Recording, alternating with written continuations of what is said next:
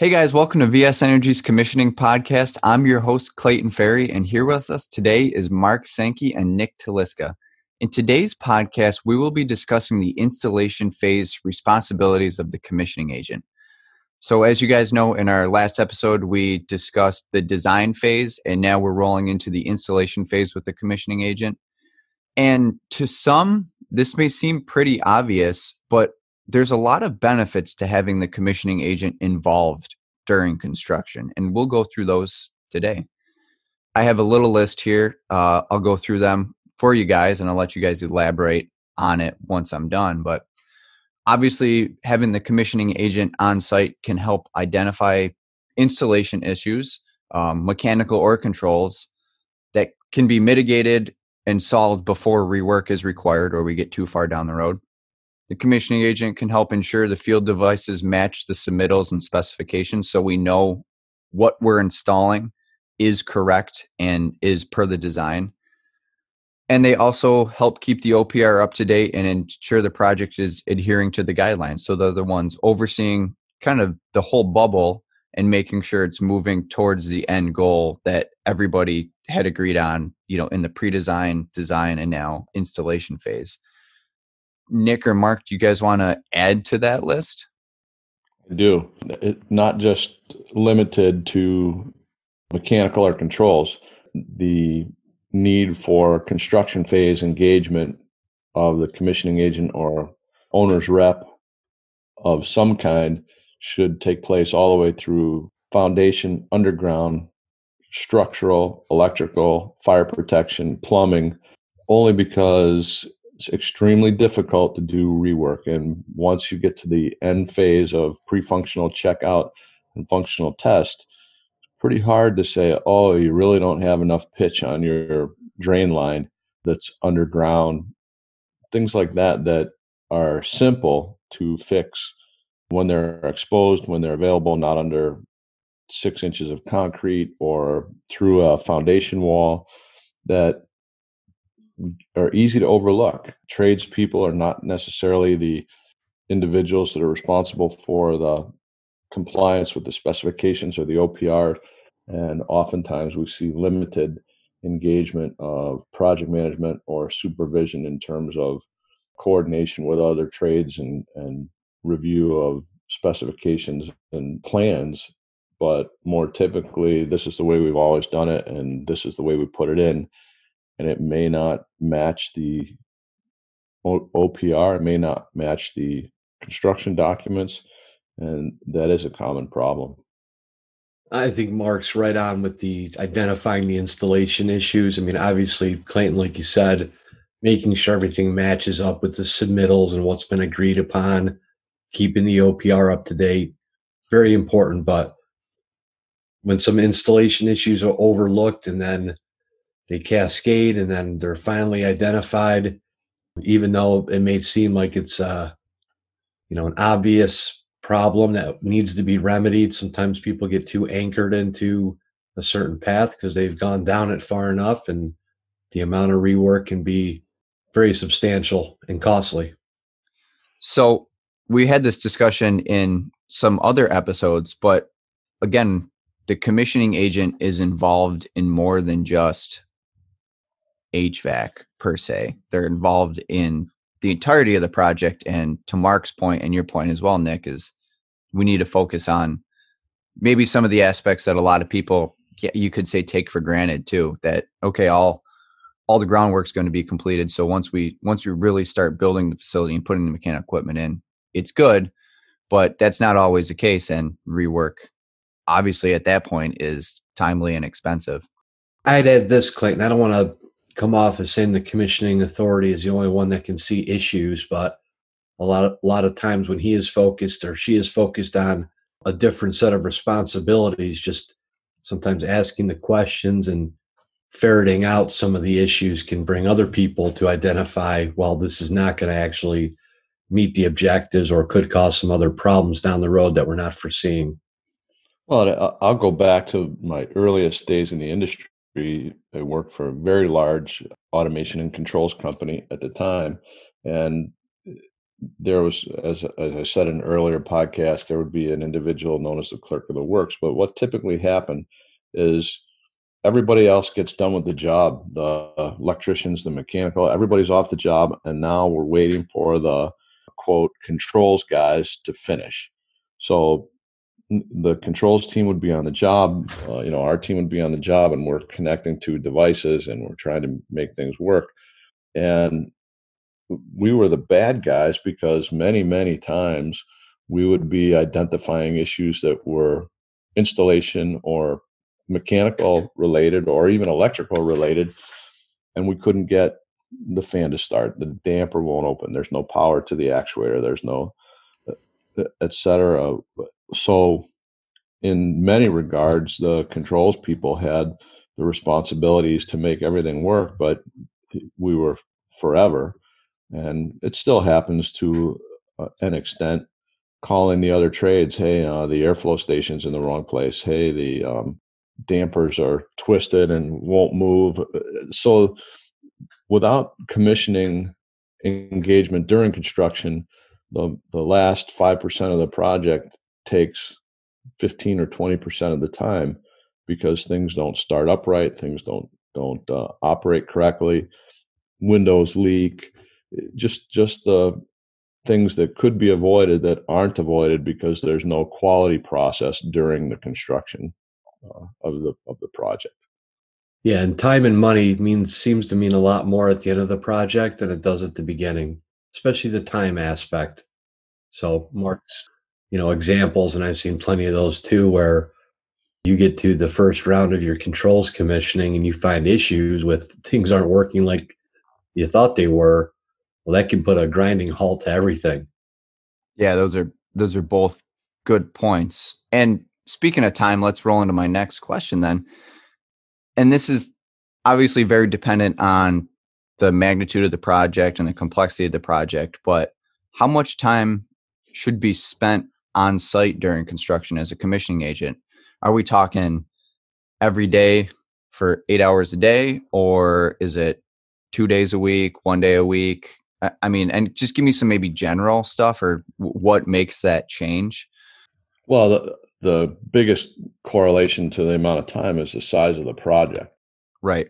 How many square feet do you have to cover? If it's a 500,000 square foot project, that may be one person full time. It may be two persons half time. Especially in new construction, the steel's set.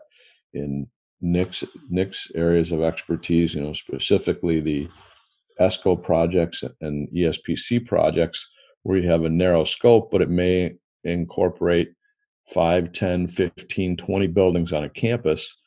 It still may require one or more persons full time during the actual installation phase, depending on the scope. So there needs to be enough engagement so that and part of it depends on how well the requirements are communicated. The OPR and the design is communicated to the contractors or the design build contractor, and how well they are managing their internal and field installers. And early on, you can get a pretty good sense of how well they are abiding by the rules, basically the OPR and the design, and then govern yourself accordingly. So that brings to bear, another question. We get the questions all the time. How many dollars a square foot to commission? Well, first let's talk about the semantics and definition of commissioning, because it means different things to different people, as we already talked about. But then again, when we talk about commissioning, do you plan to go through a full commissioning process, including development of the OPR, including development of, the basis of design and construction phase commissioning? So a lot of folks don't want to pay for commissioning engagement during the construction process.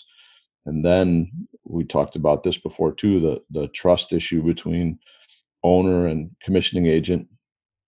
When you get on the job site, all of a sudden the commissioning agent's the bad guy because the OPR hasn't been followed, the design hasn't been followed, and there's significant rework required to meet the intent and meet the design. Yeah, the time spent early on, that's a tough one, Clayton. I mean, I can understand a lot of owners would maybe be interested in that, but it is totally dependent on not only the scope and that complexity, but the scale too. Right. And like Mark said, if you're doing, and I've been on projects where they're pretty much doing the same thing, but in 100 buildings. And, it takes a while to do that. But again, early on, you'd want to be involved quite frequently, to make sure that things are being put in and everything's there that you need. Because when you get down to the last buildings, a lot of the times, a lot of the other activities are being phased out on site. Hmm. It's very tough to get people back re-engaged as far as time and money and commitment. And I can imagine it's not, I mean, it can be I don't want to say an easy process, but if you start from the beginning and you, like we've talked about, lay that proper foundation when you have the OPR, you could really guide the project on the right path the whole time. And it could be probably pretty painless, if, especially, if you're there right in the beginning, making sure everything is done properly. Once you get towards the end, you can say, yep, we did it. Everything's good. And, move on to the next one or what have you. And then another question I just thought of as we were discussing this, I know we geared this conversation regarding on-site during construction, particularly for new construction. We're talking about putting steel up and drainage and so on and so forth. What about when there's a retrofit project? Obviously, that happens more often than not in facilities. And there's a lot of demo work going on before we start construction, right? Or maybe that is considered during construction. Is that something a commissioning agent would want to be on site for as well, to make sure what they're taking out is correct? Maybe not taking out more than they need to or less than they need to? I have an opinion on that, but it goes back to the design. As we've talked about in other podcasts, depending on the retrofit project and the quality of the engineering package that goes out to bid or goes through procurement or goes through owner acceptance, typically, and I hate to be biased, but it's almost necessary, when you go through the traditional A&E process, there is a mindset of tear it out, replace it with new, and it's much faster, much cheaper, which is not always the intent. A very good retrofit is much like surgery. You remove only what you need to, keep absolutely all the essential working elements in place, and connect to those and make them work more efficiently. So as long as you have a very good design package together, which clearly illustrates and defines the boundaries of work and points of connection, it is important that the commissioning agent be involved to assure that anything that is necessary is not being removed and what is unnecessary is being removed. Because if not, you get to the point where what happened to this box that was supposed to be here? We threw that out. That's that's not a good day. But at the same time, that is atypical for many retrofit design packages. A lot of retrofits are, remove this air handler, put in a new air handler, versus replace the dampers and put on a speed drive. Okay. So it just varies. Makes sense. So moving forward, obviously in the construction phase, the commissioning agents on site, we're making sure everything is going smoothly. What's supposed to be installed is being installed per the design, per the approved submittals, and so on. At some point, they're going to have to, I don't want to say start commissioning, because they've been doing the commissioning process for the entirety of the project already.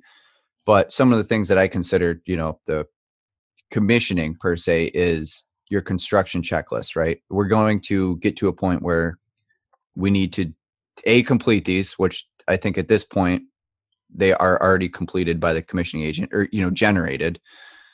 So now we need to hand these out, give them to the contractors, and make sure what is installed is operating properly. What do those generally look like, and when do you do that? When do you say, okay, now it's time to give you your construction checklist? Do you break it down, if there's we'll say 10 air handlers, 5 air handlers, and they're putting in, maybe it's a new air handler, maybe it's a retrofit. Do you do that, each time a major piece of mechanical equipment is completed, installed, and your sensors and actuators are in, or do you wait closer to the end of the project for those? Well, I think sometimes it depends. Well, first and foremost, I think the sooner you get information into people's hands about what's expected, the better off everybody is. And I would say that, again, depending on the firms involved and their experience, but a lot of times, they will share construction checklists. They have their pre-functional tests. And then if there's any gaps that need to be filled in or something else that is needed per the commissioning authority, then the forms would either be revised or new ones provided. But I mean, the key part is that everybody's on board with, what is expected, and the wrong time to be making those choices and changes, I guess, is right out in the field when they're doing it. I would agree with that, and I think the earlier you can communicate what will be required on the construction checklist, the better off you are.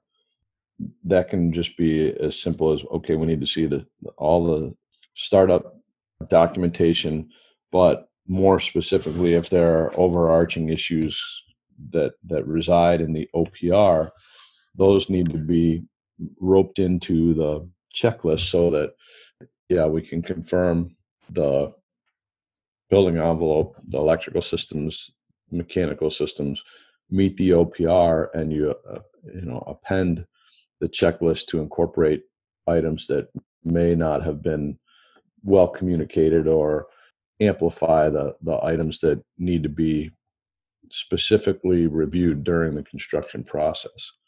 And from a measurement and verification perspective, I guess at this point, when you're entering construction and laying out these documents, that team is also keeping an eye on what the end goal is. So there's plenty of times where we've wanted things in the construction checklist that we knew were going to give us a heightened sense that, this thing is going to work like we intend it to, and that the documentation will be there so that when we get into looking at trends and data coming from the field when it's in operation, there's not a question of, well, what was this thing doing when we set it up originally? And if the commissioning documentation is thin or doesn't have exactly those types of performance related activities, then we need to go back and dig through things a little bit. And again, then you're into that rework cycle and more time and money. Nick, that's a very good point, and especially on the ESPC side. Just from my perspective, it's been not common, from my perspective, for the commissioning authority to be engaged extensively with the M&V team or the M&V person of responsibility for the ESCO on a regular basis. In fact, in my recollection, it's only happened 2 times where I even met the measurement and verification expert / package, the group that was doing M&V during the construction process. And it wasn't really even until, we're at the functional test point where we met the M&V team. Is it common from your experience to be engaged with commissioning during the construction and final startup? No, not common. I would agree, but doesn't mean it should not be done. And I think there's enough examples of projects where you do have that involvement. And again, it's not as intensive as the commissioning authority, but a lot of times those two entities can work together and make it so there's not that one. Well, primarily that the performance is achieved of what we thought it would be, but 2, that there's not an overlap or redundancy in activities that are occurring at the site, which if the M&V team is not communicating with the commissioning authority, well, then a lot of times you do have duplication of effort.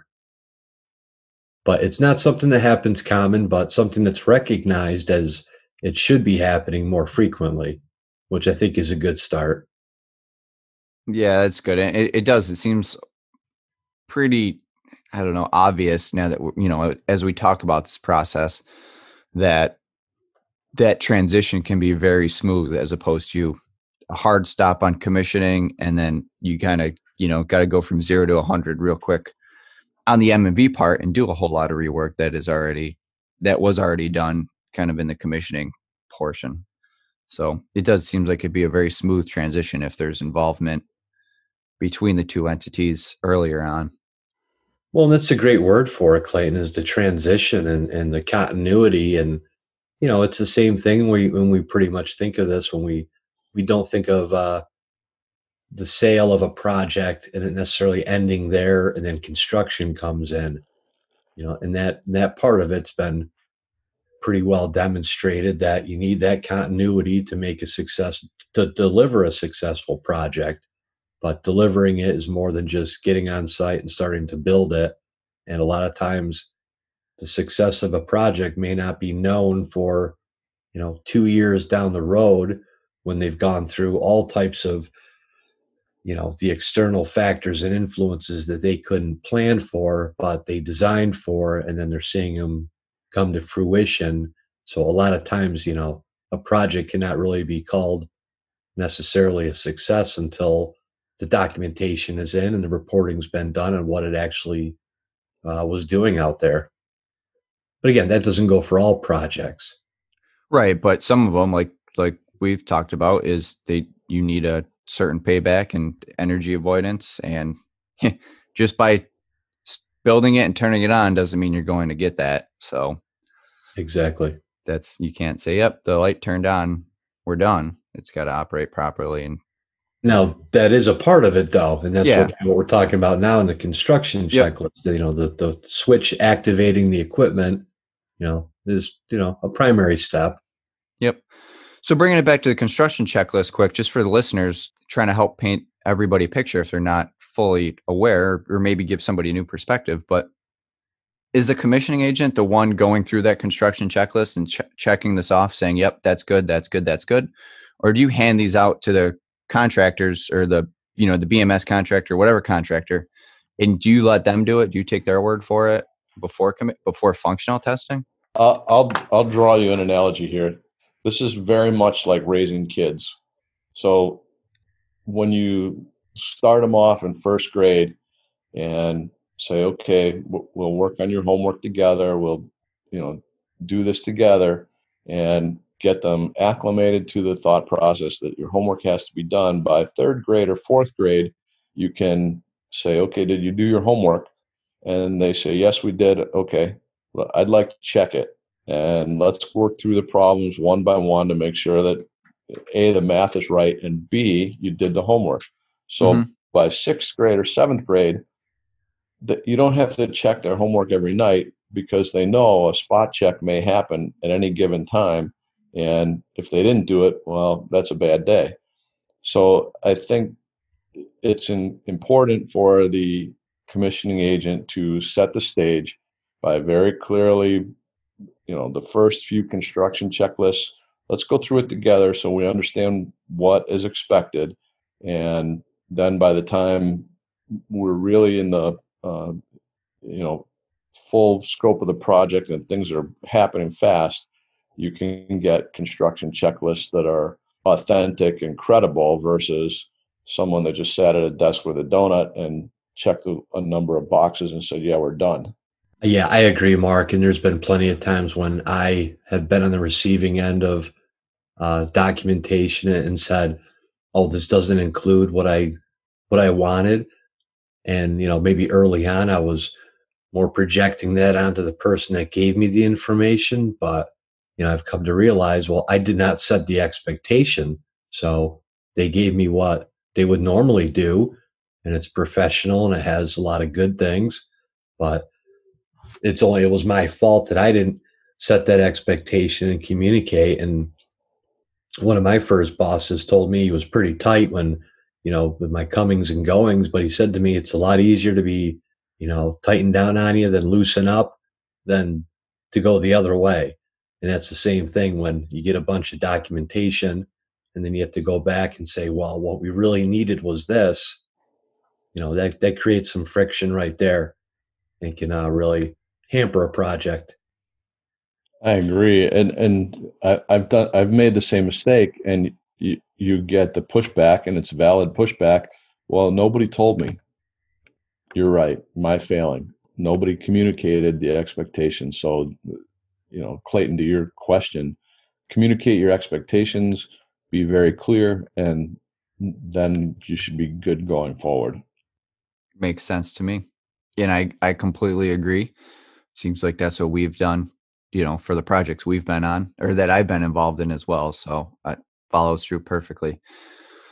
So moving on to functional testing now, obviously we've discussed pretty much the commissioning agent's involvement and requirements all the way up to this point now. And now we're here, the judgment day, if you want to call it that, or days, depending on the size of projects, right? Where the commissioning agent, we functionally test this equipment. Let's make sure it's installed per the spec.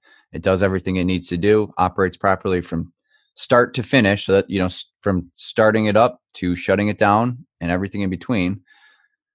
This is a process I think we've discussed in our previous episodes that occurs at the end of the project, right? You want to wait until pretty much everything is systematically completed to test the system.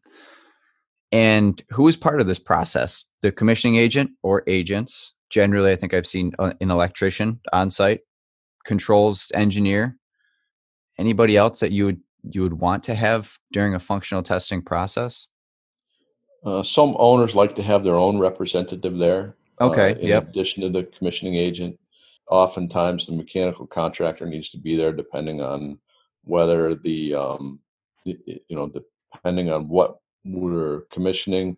In general, we're talking about mechanical systems here, and there may be a requirement for an air or water balancer to be there as well, depending on, again, what we're actually doing functional testing for. Yeah, and that's a good point to add. Obviously, up to this point, balancing has already been completed. So just to add that as a note to our listeners. So I have my own commissioning tool bag, right? And it's got quite a bit of, I think, extremely valuable tools. If it's a MagnaHelix, different sensitivity ones, so pneumatic fittings, obviously your basic hand tools, a multimeter with a clamp, your standard leads. Trying to think anything else of the big stuff. Oh, there's just so much stuff. There's the FLIR is in there. The FLIR, yep. A variety of tools, and I'll diverge a little bit. And Nick, I would like to hear your thoughts on this too. We, the commissioning team, have a full bags of 100% NIST calibrated, measuring devices, from multimeters to temperature sensors, thermistors, multi-point temperature sensors, a FLIR infrared thermography device, all of our differential pressure devices, airflow transmitters, relative humidity sensor, all 100% within their 1 year calibration period that we bring to the projects, because we typically find the contractors don't have them. And a lot of commissioning specs put the burden of functional testing and providing devices on the contractors, and their eyes pop out of their heads when they see the tools that we bring to the project. So that's what we typically do. What do you usually see, Nick, in terms of the commissioning team bringing their own tools for functional testing or measurement on a project?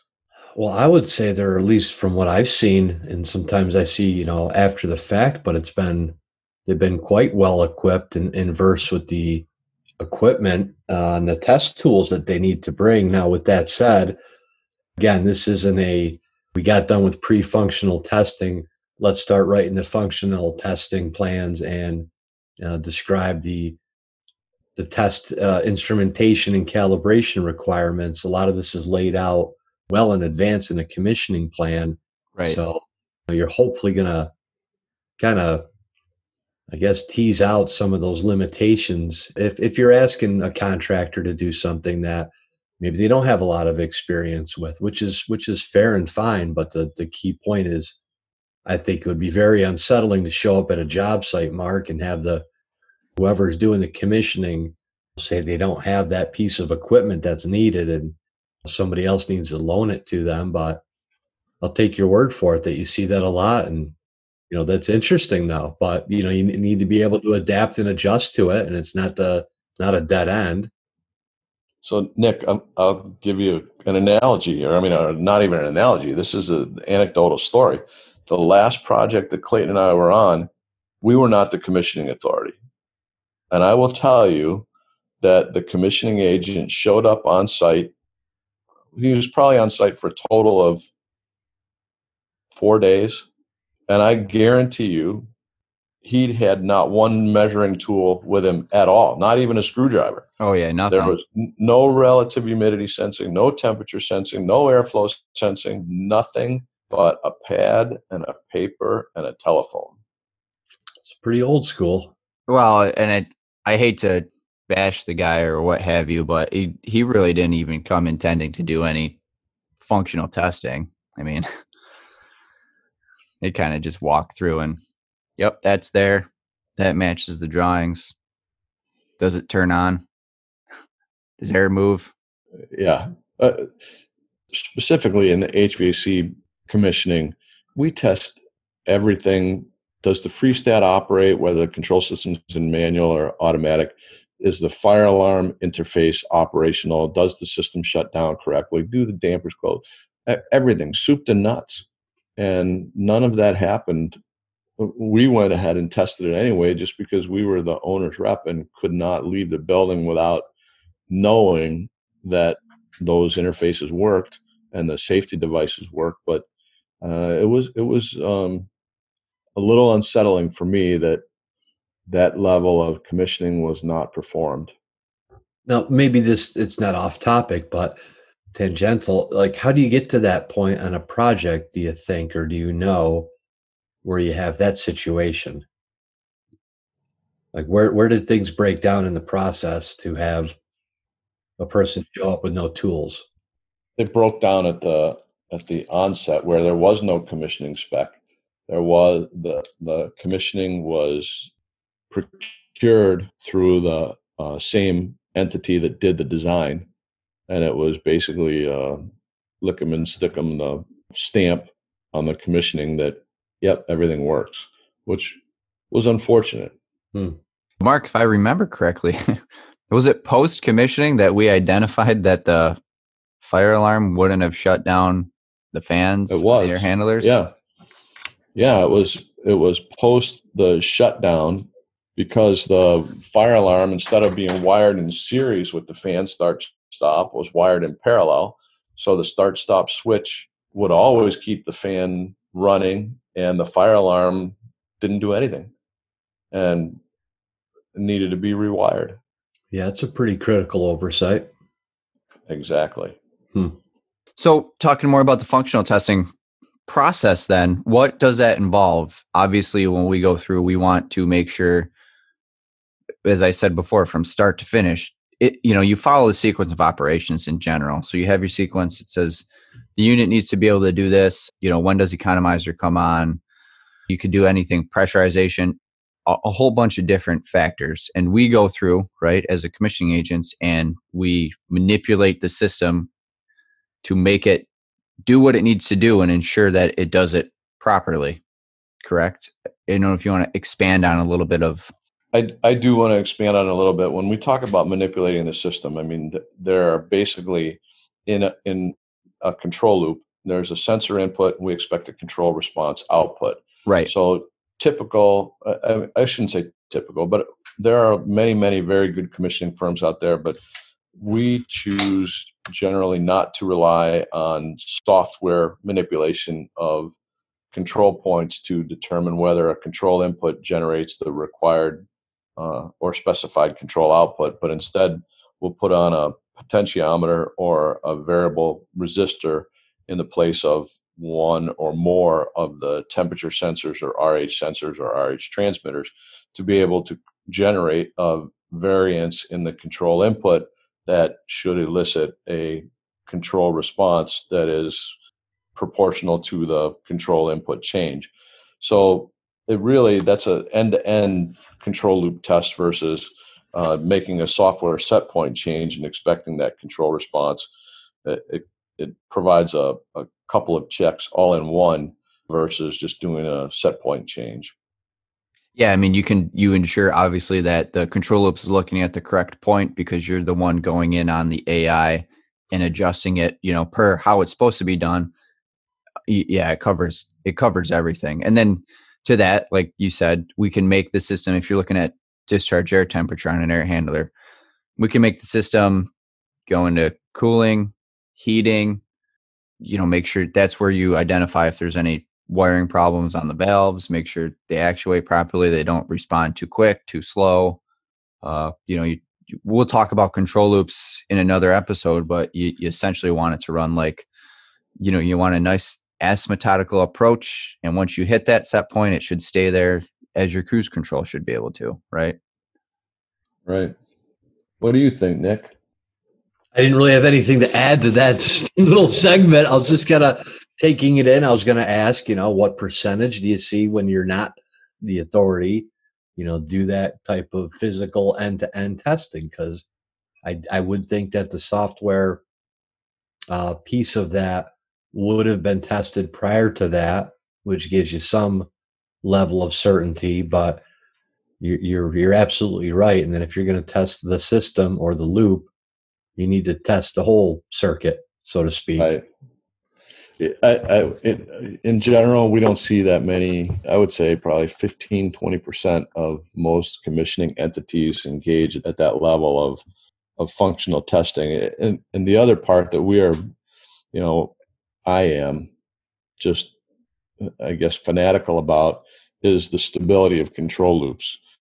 And we have some very specific thought processes as far as what we expect to see in terms of control loop stability in our specifications. The level of trending that we ask for used to be considered extremely excessive, but now we ask for 5-minute trends on control variable, measured variable, controller output, and device position, so that when you put those in a composite trend, you can identify whether the control loop is A, stable, and B, whether the response time of the controlled device is within the boundaries that you would expect in terms of actuator performance.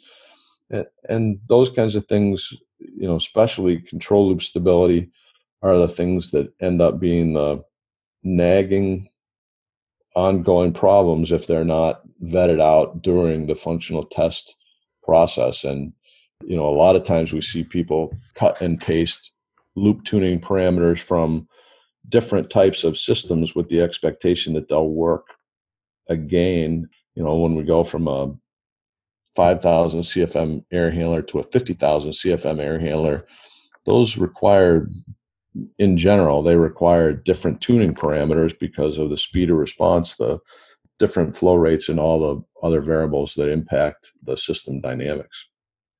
Yeah, I would say that last part is more common in perhaps your larger companies, or at least I see that, where they have the modules and they just kind of plug and play. And yeah, you're definitely not going to see that type of response you're talking about in 60-minute trends, which can be common, but within that 60 minutes is where a lot of the performance issues are either happening, or you can see the seeds of trouble. Or in a 60-minute trend, you may not see anything. Yeah. Because the root mean square of the space temperature stays the same, but in the meantime, the VAV box is going from, heating to cooling to heating to cooling, but the space temperature is just fine. And that is the kiss of death, especially in an ESPC contract. Yeah, I could see even just a few short years ago, asking for 5-minute trend data was a major requirement or a burden. But now that's nothing. 1-minute trends. Yeah, we talked about that in our other podcast, Building Management Systems, how, the modern BMS is so capable. It's like you guys said, it's nothing to be able to trend all those points and to store all that data. Well, it's amazing kind of seeing the resistance too to that when in years past you'd make a request and you might get an argument. Well, why would you possibly want to see that granularity of data? And I think the real reason was because it was kind of difficult to get and store and communicate that information. But nowadays, there's hardly any resistance. You want a 1 minute trend on these VFDs, you'll get a 1 minute trend and be Right. able to correlate that to actual functional testing. If you designed it right, where you can kind of look between the two results and garner some insights. The only time you get pushback is when the kids don't want you to know that they didn't do their homework. Yeah. And to that point, I think even with 5 minute trends, sometimes it's still difficult to find the root cause of a problem. If it's very intermittent, you might not even see that in your 5 minute trend, what's going on for a while. Totally agree. The shorter time period between trending points, the better, obviously. So moving back to functional testing, how much is actually functionally tested? Like, to me, all major mechanical equipment you need to go through and functionally test. It'd be all your air handlers, all your chillers, boilers, anything like that. And then you kind of get into, if we have 100 VAVs, I can imagine you're not going to go through and test every one of those VAVs to ensure it's operating properly. You're going to do a percentage. And in my experience, that's generally 10%, Mark?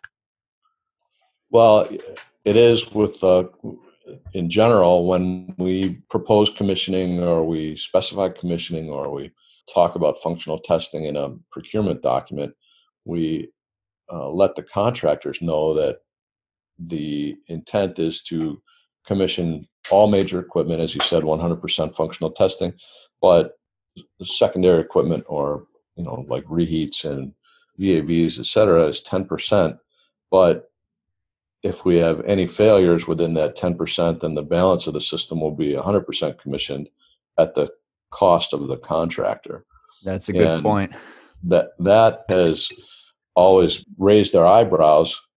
And if you communicate the functional test requirements up front and say, here's the bottom line, and be advised that the selection of the VAV boxes is random at the CA's discretion, then that really sets the stage for them to either do it right, or it will be a long and painful commissioning process and costly commissioning process if we have to do 100% commissioning of every terminal unit, which it's happened.